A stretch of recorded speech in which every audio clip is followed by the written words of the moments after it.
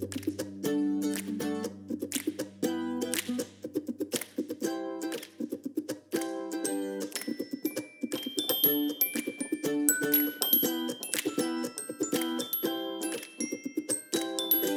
this is Kate. Welcome to Two Pastors Take a Walk and Make a Podcast. This is Yolando, and as always, we're talking about what is astonishing us, what we're thinking about, and what we're preaching. And I'm very self-conscious because you just told me that my microphone is really loud, and I don't want to, you can blow fix your it in eardrums out. post-production. You're fine. And we are lying to you that we have not taken a walk today. I am we're on Zoom and I am out of town this week. So, which is what is astonishing me, actually, in a great departure of expectations. I'm in Kentucky visiting my family, which is really nice given just a really beautiful and intense summer. And so it's nice to be away. And I was visiting some family who live on an actual farm this morning. And I'm not, as we've covered, really a nature person. But I forget until I come back here how beautiful Kentucky is. And it was really nice to be sitting on a front porch, just watching the fields, and it is cool here as well. And it was just really beautiful. And I had one of those moments that apparently the rest of you have all the time when you're like hiking and water sporting and camping, of just being like, gosh, this is so beautiful. And it is such a short line between noticing the beauty of this space and the beauty of God, and just being aware and grateful of just goodness in the world. And it was a lovely moment. And I just was practicing that spiritual discipline of noticing and being astonished at how much more beautiful it is than it has to be, or than we would expect it to be. And it was really nice. So that is what is astonishing me today. What about you? Well, I'm not a huge sports fan, but I love it when sports display something beautiful or good or heartwarming about humanity. And I got home on Sunday, and I was on the couch and turned on the Olympics. And I don't know if you saw it, but the story about the two high jumpers. Yeah. Let's see. I didn't see it. Issa Basharam of Qatar, and Gianmarco Tamberi of Italy. You didn't see did you see the story? I didn't see it. Oh, I did what I love to do, which is I don't want to watch sports, but I quite enjoy reading about them afterwards. Right. So I feel like, it's a beautiful story. Yeah. I was watching it, and, the moment when the official said that they could share the medal, which was their idea. Right. Yeah. And apparently they've known each other for a while, long time. They've been competitors. They are friends, I think it said. And when it was said that they could share the medal, their joy, their embrace, the emotion, the Italian Tamberi, he's on the track just crying. And I'm almost always moved by grown men crying because of joy. There's just almost nothing better than that.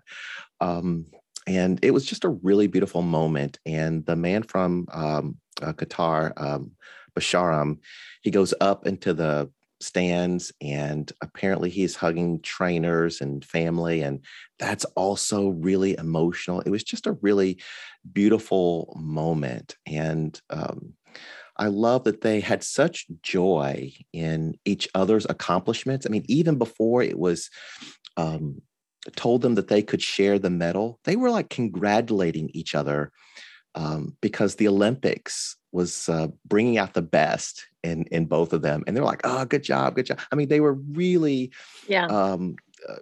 happy for one another. Another thing it reveals is that, your competitor doesn't have to be your enemy. Yeah. Well, and I wonder, and I haven't read a lot about this, but I imagine, at least in America, that there are a lot of people who are really annoyed by that story, who are a lot of people who think that, these people betrayed the whole concept of sport or whatever. And I mean, I do think it's such a great metaphor, illustration of the kingdom, right? And just that idea that out of friendship, culture shifts, right? And that these norms really, I'm still reading that book, The Patient Ferment, that we talked about before. And one of the things that he talks about is the verticality of the Roman Empire, just this whole idea that culture is normed around a vertical, that, there are some people at the top, at the pinnacle, and everyone else sort of gets in line.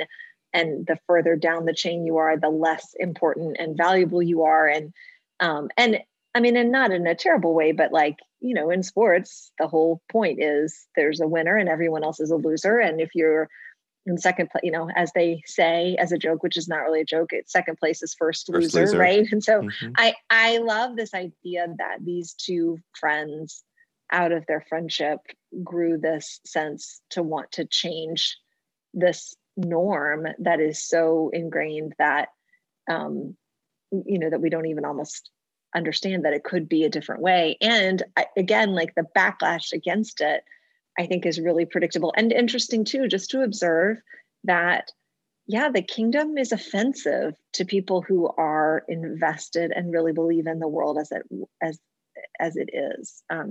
And so, I think that's a great story. Yeah, relationships in which we make each other better.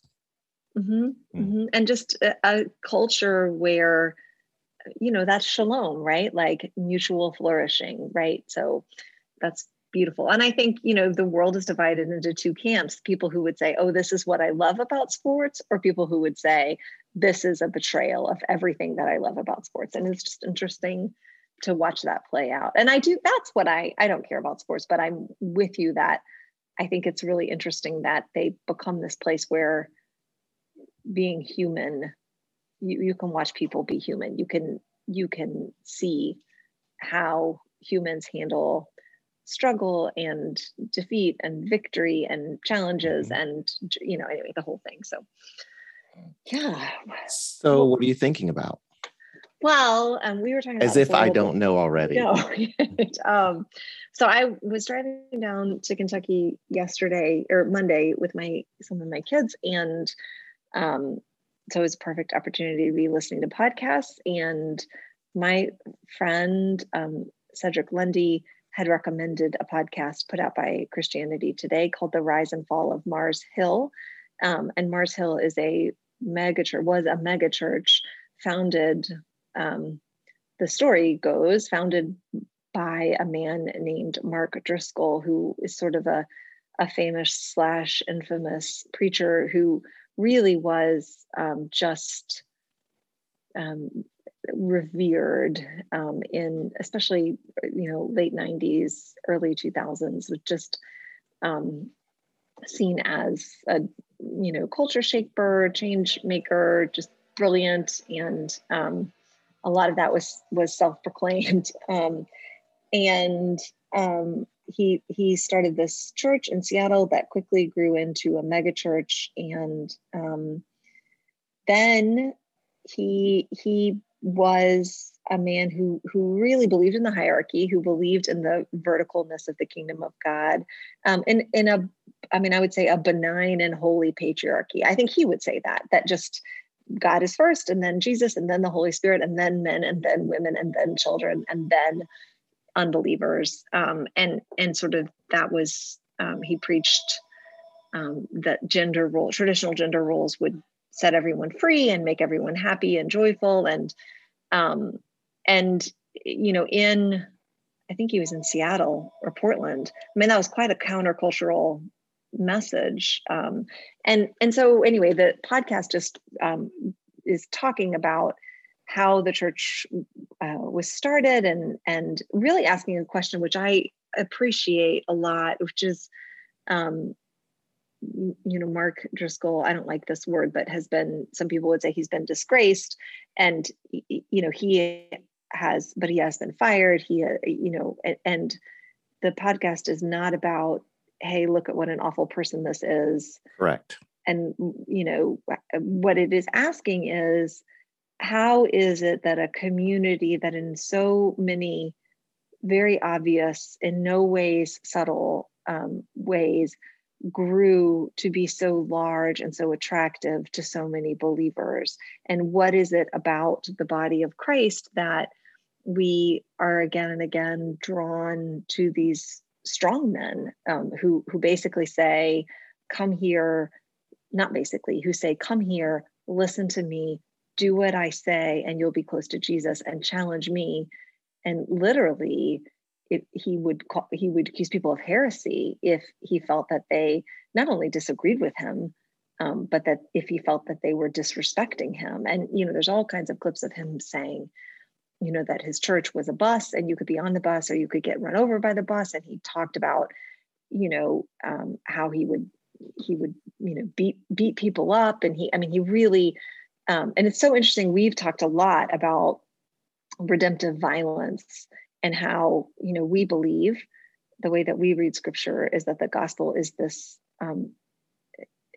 huge rejection of the human myth of redemptive violence, that there is no such thing as a violent act that can redeem anyone like that. But he really preached redemptive violence. He preached, I'm a good guy who is going to beat up and destroy the bad guys for Jesus. And so I've just been listening to it, and I've been astonished. And there's so many interesting things to talk about. But the one I like the most that I want to lift out, and we talk about this a lot at the Grove. Actually, we have a leadership training pattern, which we haven't done since COVID, but we call it the way. And the idea is that we understand at the Grove that it's not just that certain things need to happen, but the way they happen matters. And that you can do something like have a community meal, but if in your understandable desire to prepare a meal and serve lots of people, if you're in your good energy and desire to do that, you treat the people who are working with you like crap, or you shame or blame people who are coming in to be fed, even when you very sincerely feel that they deserve it. When you do that, then the ministry itself is deeply damaged. So, and we talk a lot about, it's not just what we do that matters, the way we do things matters. And I think what's so interesting about Mars Hill and phenomenon of other, not just mega churches, just parts of the body of Christ in general, that a lot of times we think like, well, if we do Christ-like things, so if what we're doing is feeding someone or housing someone or, getting someone to know who Jesus is, we just need to get that stuff done. And however we do it doesn't matter. We just, and honestly, and we say, if you need to break a few eggs, if you need to threaten someone, if you need to manipulate someone, if you need to lie to someone to get them to do the right thing, be it get married or go to church or serve or leave, that's fine. We have borrowed the ethic of the world, which is do what you have to do to make your will be done. And we say like, well, now my will is the same as Jesus's will. So I'm gonna, and that's what Mark Driscoll, and not just Mark Driscoll, but the members of his community did, and told themselves that he would act in really harmful and anti-Christ ways. But the church was so successful, and the Spirit of the Lord really was doing things in that place. And so they would say, well, if they dared to say anything at all, they would just say, we just need to put up with it because what is happening here is important. And if this is the way it has to happen, this is just the way it has to happen. And I think we just need to have more maturity in the body of Christ that says, if we do all these things without love or in hate and despair, we would be better off not doing them at all. And that's, and I appreciate the way the podcast says, this is not just about one bad dude with a power trip. This is about a whole community of people who not just enabled him, but were drawn to him because of the ways that he did things. And so, yeah, I'm really interested in all of it. And I'm grateful to Cedric for bringing it to my attention. And now you're listening to it too, right? Yes, you mentioned it to me and I started listening to it, and it is really good, very compelling. And one quote that comes to mind was the journalist that's narrating the podcast said that for many of these leaders, their abilities took them where their character couldn't keep them. That was so powerful. Well, and our friend Lisa Kuhn says that too. She said, like, we see a deep anointing on someone, a really powerful anointing, and we think, oh, they must be really mature and I should follow them because I see the way that they preach or the way that they teach or the power of their prayer. That's a sign that they're mature and I should follow them. And what Lisa taught me that was so revelatory is, you know, a person's anointing is not a sign of their maturity. Correct. And when you read the Bible, you go, duh, like David took out Goliath. That was a manifestation of the glory of God, not a sign of his character. I mean, my favorite example that I use all the time is the story of Balaam's ass, right? And we say, like, God literally makes a donkey talk. Yes. That is what the Spirit, and I just feel like, you know, clearly, I mean, to joke, but not really, like, God makes donkeys talk all the time and preach and heal people and lead churches, right? Like, so I think this idea of saying, like, when someone is ministering, it's not them, it's the Spirit of God working through them. And that doesn't mean we should despise them, but we also shouldn't idolize them, because what is good comes from the Lord. And we should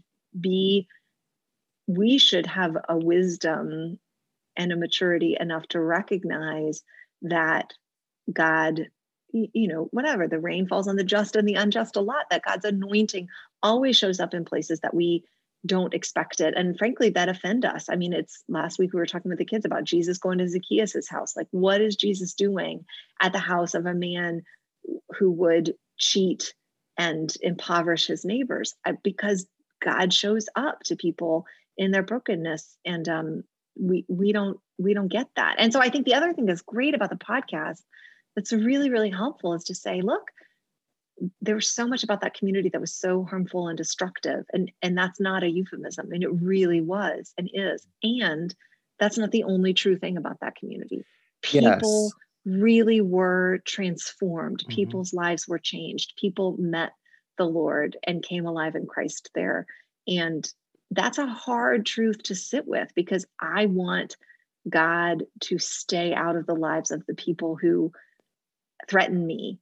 And I think, but anybody who even cursorily does a cursory read of scripture will recognize that's not how God works. That when God moves in the lives of those who hurt us or that we consider our enemies, it's not to destroy them or to wound them.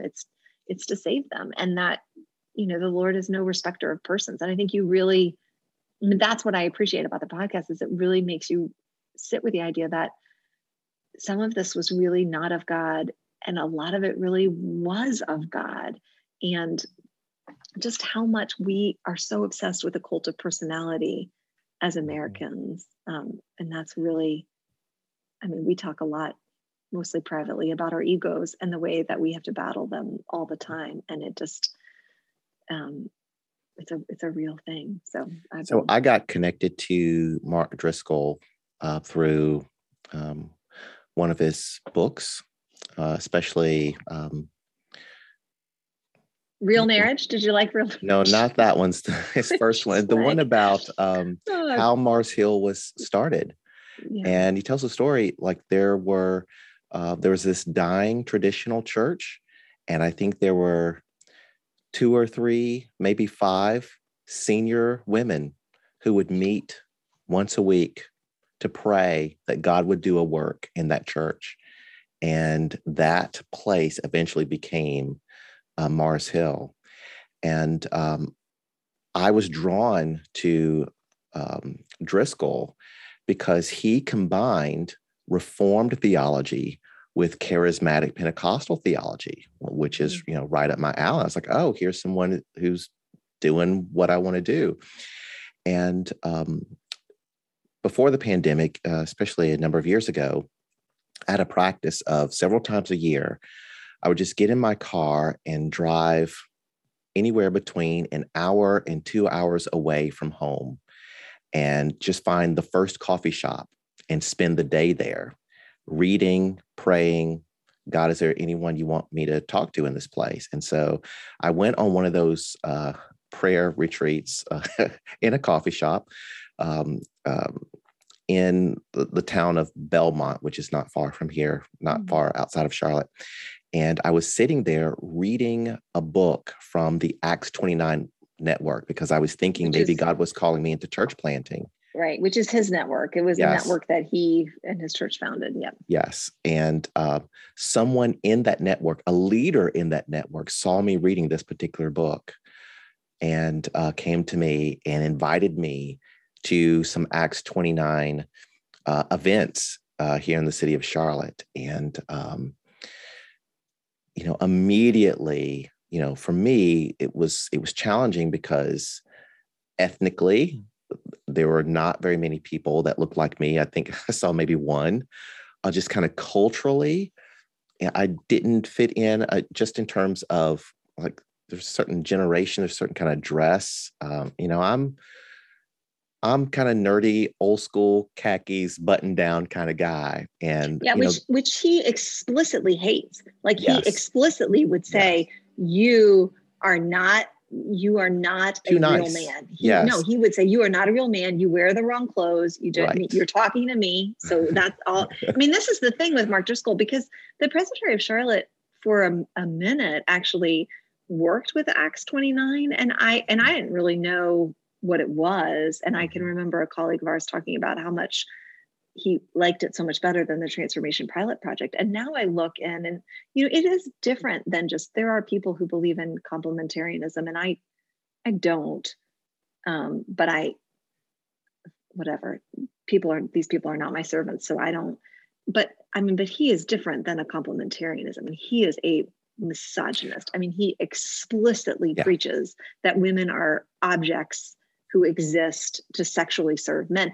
From the pulpit. So the idea that a huge part of the body of Christ just said, oh yeah, sure. And just glorifies violence. Like, not MMA fighting was a big deal.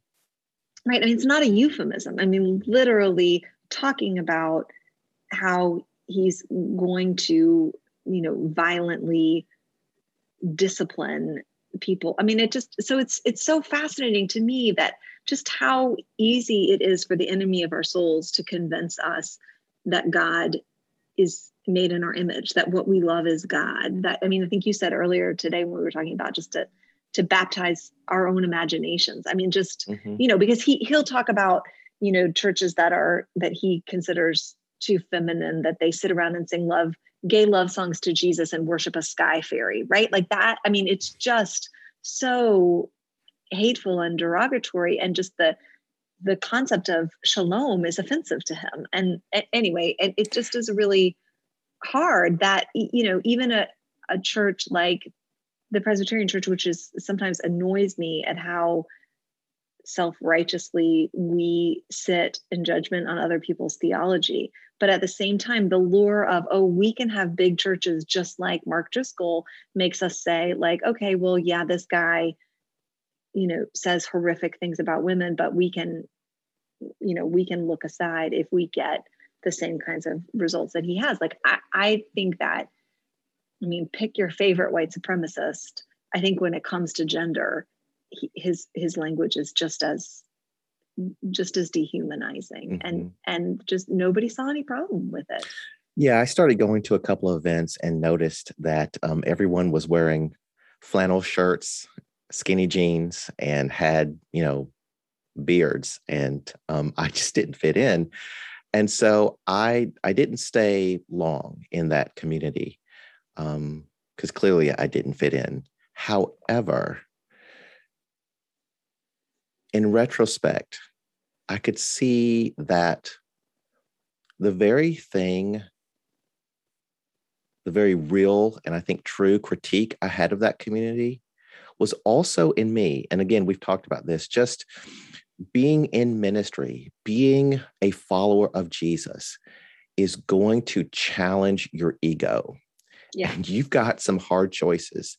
Either you let Jesus, by his word and spirit, challenge your ego, or you baptize your ego as the will of the Lord. Yeah. And that's a very real battle for all of us, even for someone like me who, my self-identity as nice guy, but that's a very real battle. Well, and I think, and that's one thing that's helpful about this podcast is to recognize that, this is an extreme. I'm sorry, I'm not at my parents' house, and apparently they just get phone calls all the time. I don't know if you can hear the phone ringing. I hope not. Great, a little bit. Sorry. It just has not rung in the 2 days I've been here, and it's rung 4 times since we've started recording this podcast. I don't even know. I was going to say what this is an extreme manifestation of the kinds of spiritual battles that go on in every human soul, right? Yeah. Is who is going to be king of our hearts? Will it be our ego or will it be Jesus? And Jesus calls us to the narrow way, which is about, and ironically, I was going to mention this too. They were talking about a conference that they were at in the late 90s called the Ooze. And they were talking about how Mark Driscoll was there along with Richard Rohr, right? And I just can't even imagine. I suppose it's a foretaste of the kingdom, like just 2 more diametrically opposed expressions of a Jesus lover than Richard Rohr, who talks explicitly all the time about ego death and, dying to self and finding life. And then Mark Driscoll, who's up there saying, I'm the anointed one. And anyway, it was.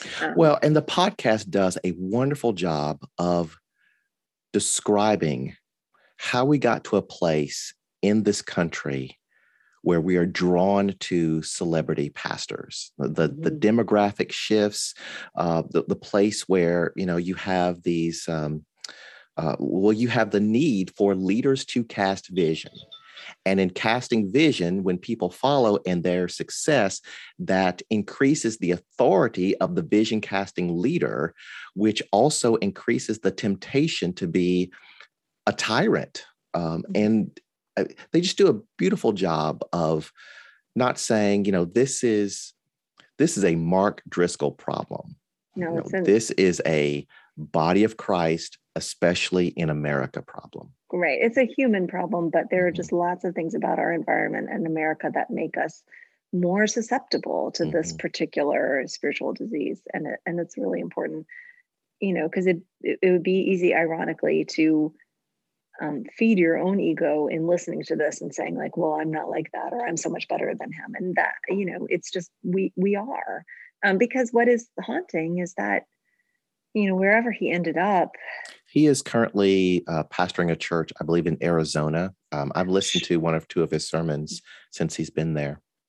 Well, I just mean, whoever he became, got it. He started out as a person who loved the Lord and wanted to serve him. And that's, why it's really important that we pray, lead us not into temptation every Sunday, because we just, and the thing that we don't want is, God save me from disease, God save me from poverty, God save me from disgrace. But the things that are more spiritually dangerous for us are wealth and fame and acclaim and the honor of other people. And that's, those are the problems we want to have, and they kill us. Yeah, I was driving back from Georgia on Monday, listening to Scott McKnight, Northern Seminary. He has a podcast called Kingdom Roots. I believe that's the name of his podcast. And there's an episode called, I believe it's 9 false narratives. It's 9 false narratives that churches believe, especially when a leader is found to be or accused of misconduct. Right? And one of those narratives is that the leader is the victim. Yeah. The perpetrator is the victim. And you see that in the Driscoll situation, but it's a temptation for all of us to defend. Right. Right. Well, and I also just think it is, I mean, obviously a leader is responsible, but what I also think is helpful is, we get the leaders that we pick and that we ask for. And so the reality is, in real ways, maybe there are some very powerless members of the community. Maybe there were some people who were part of family systems, and so they literally didn't have any choice about whether or not they participated in the community. But, there's a line in the podcast that I've been thinking about a lot, that, we become what we tolerate. And the reality is, people tolerated a lot of abuse and harm when it was directed at other people and when it was directed at themselves. And then it became a very violent and destructive and harmful community. And this is the thing about the non-verticality of the kingdom of God, like that you can't just say, well, the person on the top is responsible for everything. Like, we have this mutual, interdependent, flat culture of Jesus is Lord and the rest of us are all servants. And so when somebody behaves in these kinds of ways and everybody else just does not have the wisdom or the courage, or is not willing to make the sacrifice of telling the truth, then everybody bears some of the responsibility. Yeah, because a culture is created. Right. And you hear people in the podcast talk about, like, I look back now and see what I laughed at and what I accepted and what I excused. And I am filled with deep shame that I participated and validated this culture and what it did to people. So people should listen. But I just think the bottom line is, our churches are supposed to look like the life of Jesus. And Jesus spent most of his life, he did not look cool most of his life. He was obscure. He was doing things that did not make sense to people. He sometimes was celebrated, but often was scorned and obviously ultimately was rejected. And so, when we are constantly doing things that get us applause laps, like take a lap for applause because people are celebrating what we're doing so much, then we really need to ask difficult questions. Is this a moment because we're feeding the 5,000 and just the sheer goodness of God is on display here? Or are there ways that we have made our church culture so closely identify with the secular culture that we're getting applause for not being distinctively Christian? And so what are you thinking about this too? Or are you thinking about something else? Well, I'm thinking about something else, but it's not too far from it, especially the quote you gave about you get what you tolerate. You become what you tolerate. You become what you tolerate. Well, I don't know if you saw the story out of Lumberton, North Carolina about Trinity Bethune. Did you see that story? Oh, yeah. I know Trinity Bethune, but I haven't seen the story about it. Well, a 21-year-old African-American woman bought her first car with her own money. Oh, yeah. From the Honda dealer there. And it's like, I believe it's the next day, she went online and posted on their social media, quote, Bonquisha, end quote, just bought her first Wait, car. She didn't post that. No, the she car did not. dealership did. Someone posted it. And it was a picture of her next to her new car.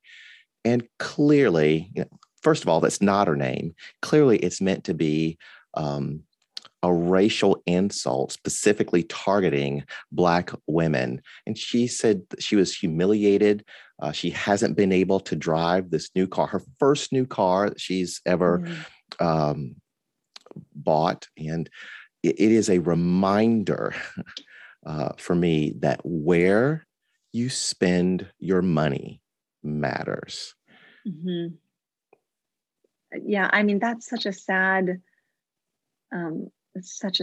story and such a huge indictment of, people who say we live in a post-racial society and this isn't real anymore. To think of all she did was buy a car.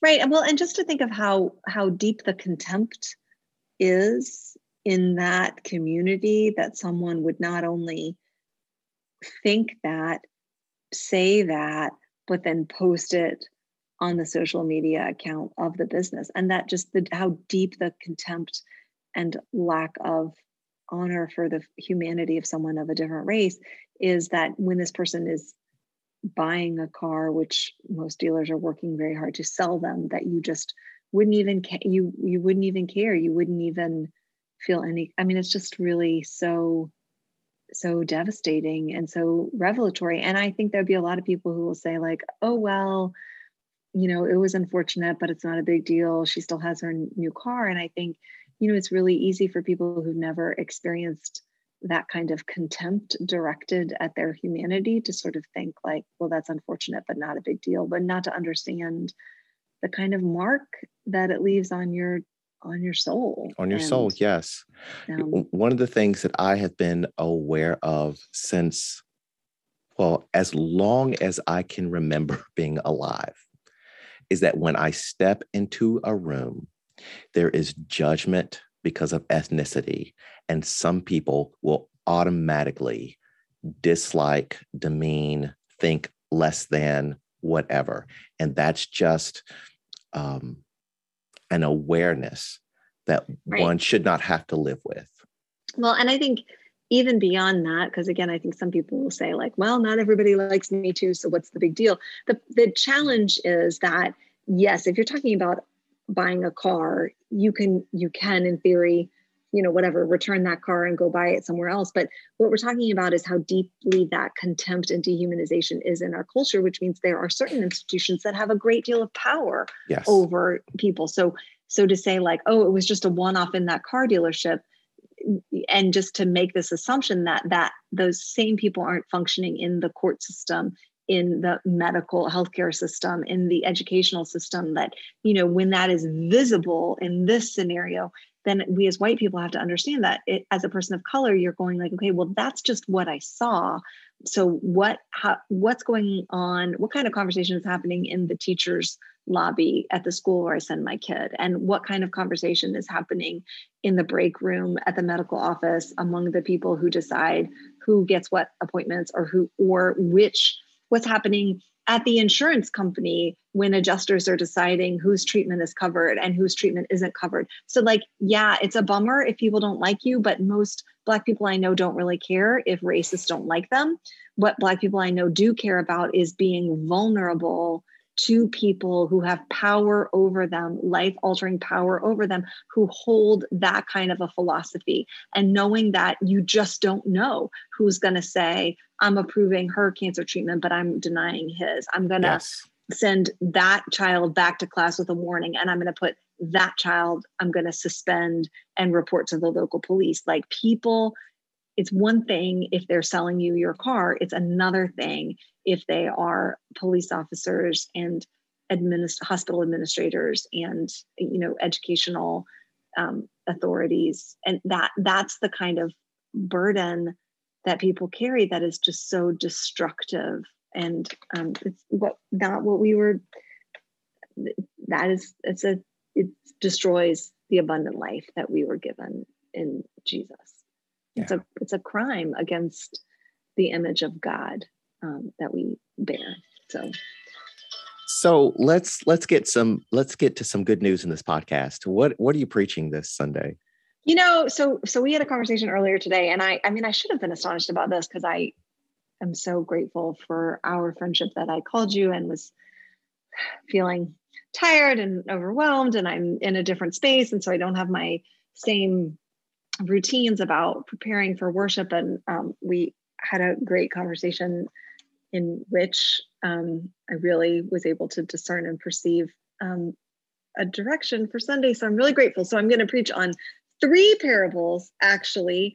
The parable of the mustard seed, the parable of the pearl of great price, and the parable of the lost coin. And we're in a worship series on the mind of Christ. And I mean, related to everything that we're talking about, just this idea that we are called to renew our minds in Christ, that we are supposed to be. And you said earlier, and I'm going to quote this in the sermon, that Christians are not just people who believe in Jesus, and even they're not just people who follow Jesus and try to imitate what Jesus does.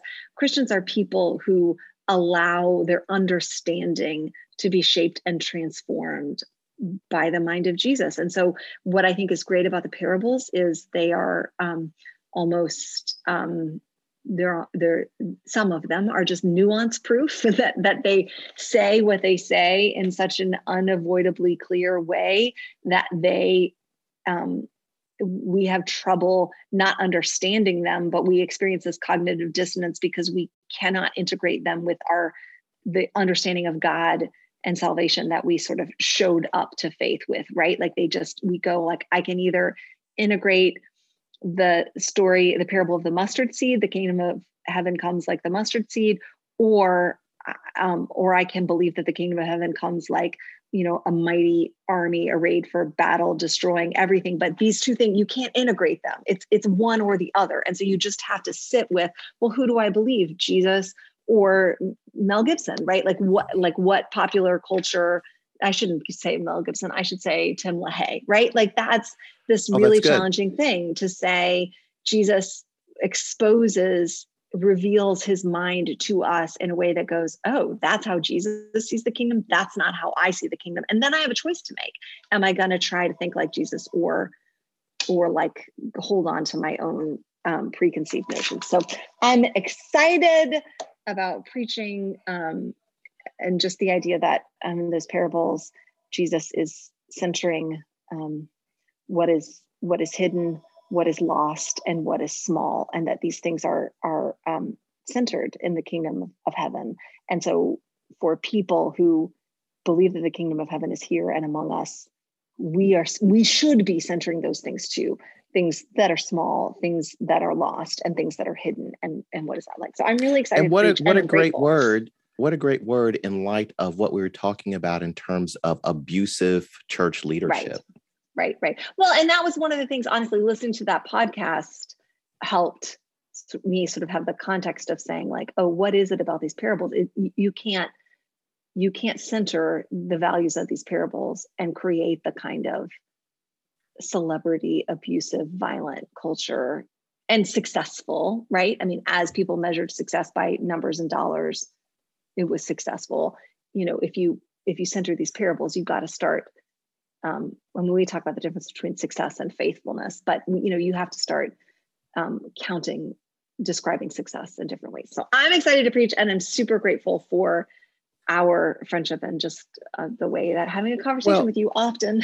Let the record show it's easy to be the friend of a self-aware extrovert, because basically you say 2 or 3 words and you just work it out verbal. I mean, you do the work. You just need I'm a context to process. Yeah. So yeah. No, but it's great. All I did was say, yeah, that sounds good. Well, what about? Bam. Yep, that was it. It's really good. And I will share the preaching gold medal with you any day. Oh, that's great. Any day. What about you? What are you preaching about? Well, I'm looking at Psalm 27. The Lord is my light and my salvation. Whom shall I fear? The Lord is the stronghold of my life. Of whom shall I be afraid? Our congregation is really struggling in this season, post-pandemic, or as we still rebuild our new normal, because one, quite a few of our family members have not returned, may not return. Yeah. Others are choosing to leave for, not necessarily bad reasons. Some people retire and move away, right? And so there is anxiety in the air. There's fear because of loss and change and uncertainty. Well, and can I just pause for 1 second to say, I mean, in light of everything we've been talking about, you are not a pastor who believes, like you have discerned a vision and a mission for this church in this season. I think very faithfully, but you are not a pastor who believes that if somebody isn't called to this mission, they're outside of the will of Christ, right? Like you are a person who recognizes that this church is called to this mission in this season.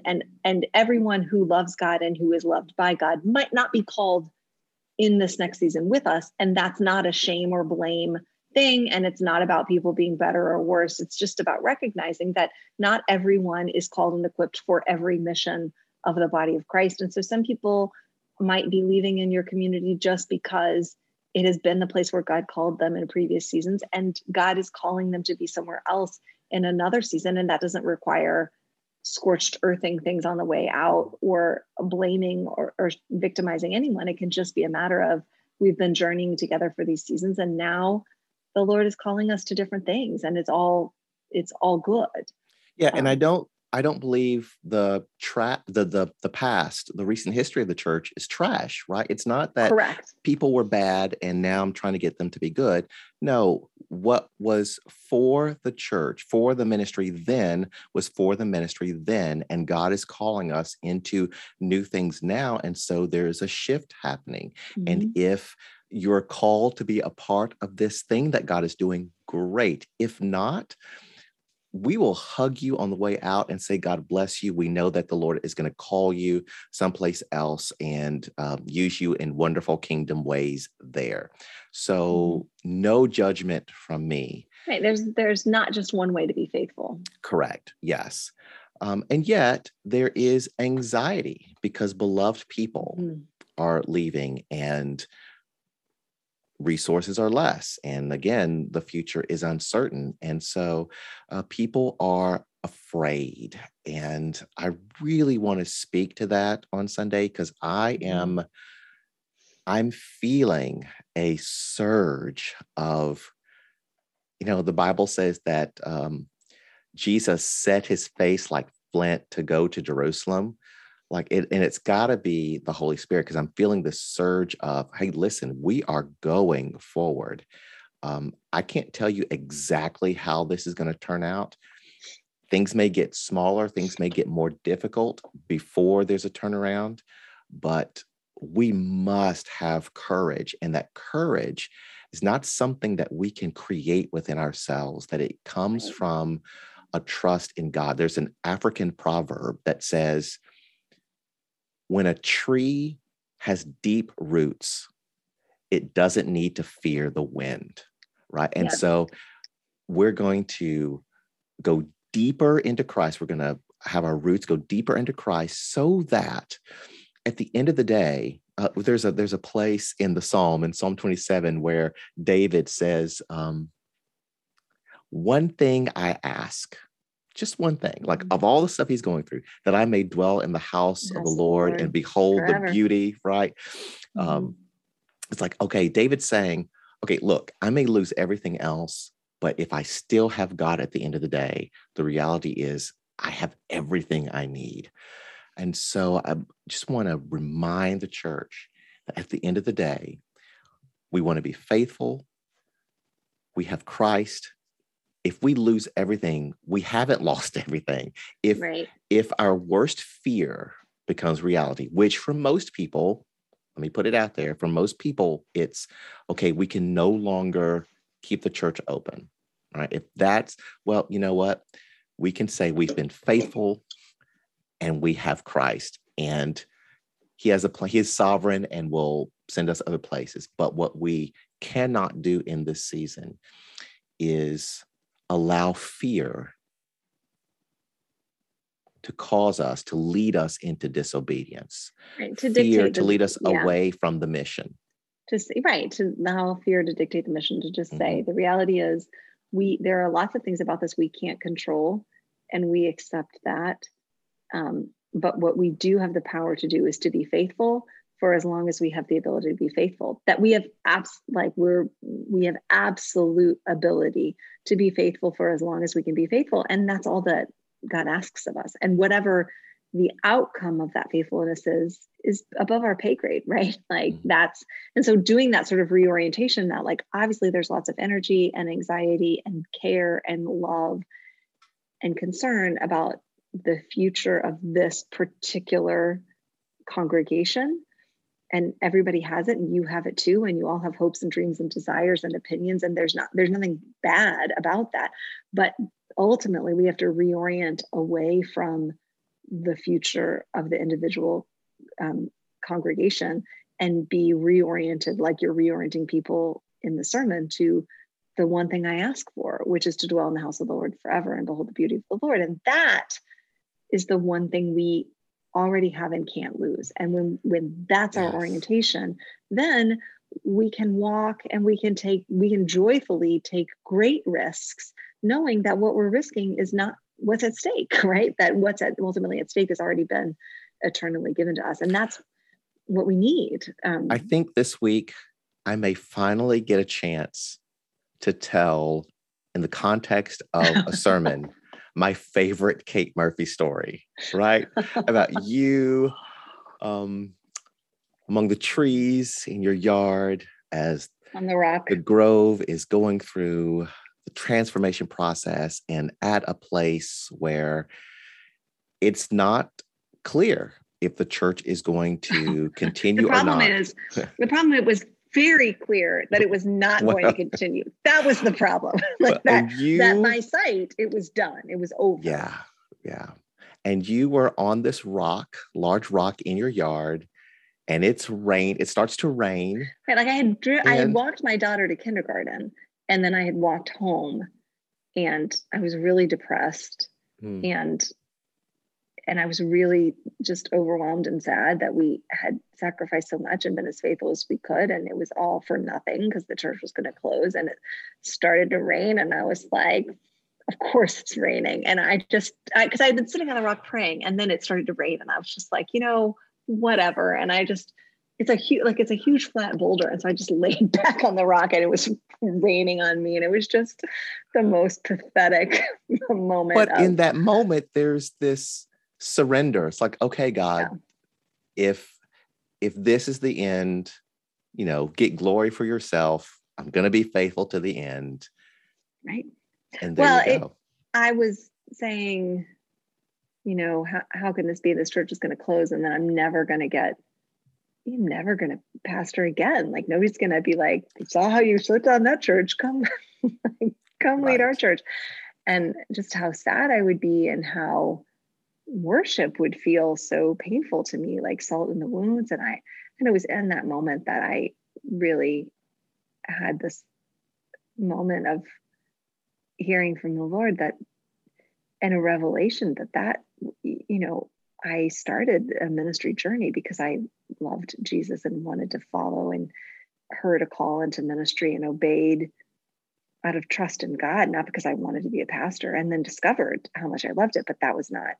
And in that moment, realizing that's true. The church might close and I might never be a pastor again, but that doesn't mean I can't be a disciple of Jesus. And if I'm not interested in being a disciple of Jesus, unless I get to be the pastor, then something is really warped and wrong. And it was in that moment of realizing that God doesn't owe me a pulpit, that just then I was freed from, like, okay, whatever the outcome is, I know, your feelings catch up with your understanding. So whatever the outcome is, I know that the most important thing is not at stake, which is no matter what happens, no matter what job I have or don't have, I can follow Jesus. And that is the core of who I want to be in this world. So that was so freeing, not because after that moment, I thought like, oh, I know everything is going to be okay. I did not think everything was going to be okay. I thought that even though it wasn't going to be okay, I would be okay, because Jesus would be life, abundant life for me. And Jesus could do that. So that, yes, but the rock and the rain, the surrender story, It's my favorite story. Well, let me never be accused of not being dramatic. It was a very dramatic moment. So anyway, well, we talked a lot. Thank you all for listening.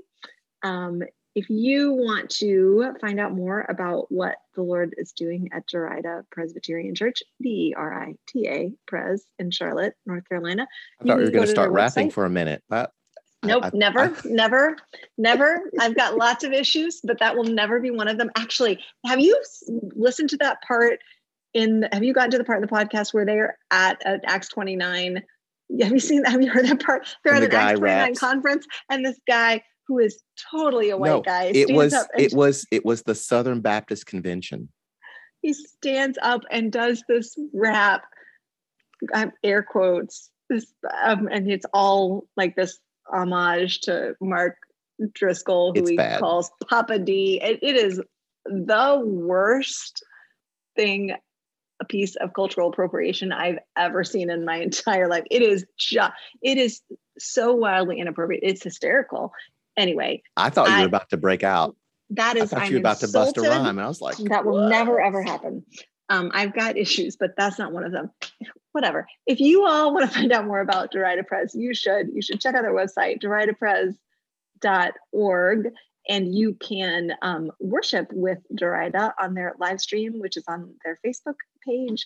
You can listen to Yolanda's previous sermons on their Podbean website. Look for the Derita Prez podcast. I'm going to get it out. And if you want to find out more about The Grove, you can go to our website, which is thegrovecharlotte.org. You can worship with us in person or on the live stream at 10 on Facebook. And also our YouTube channel is up and running these days, The Grove Church. And our podcast is on iTunes or wherever you get your podcasts, The Grove Church Podcast. So thank you all for listening to us, and we will talk to you next week.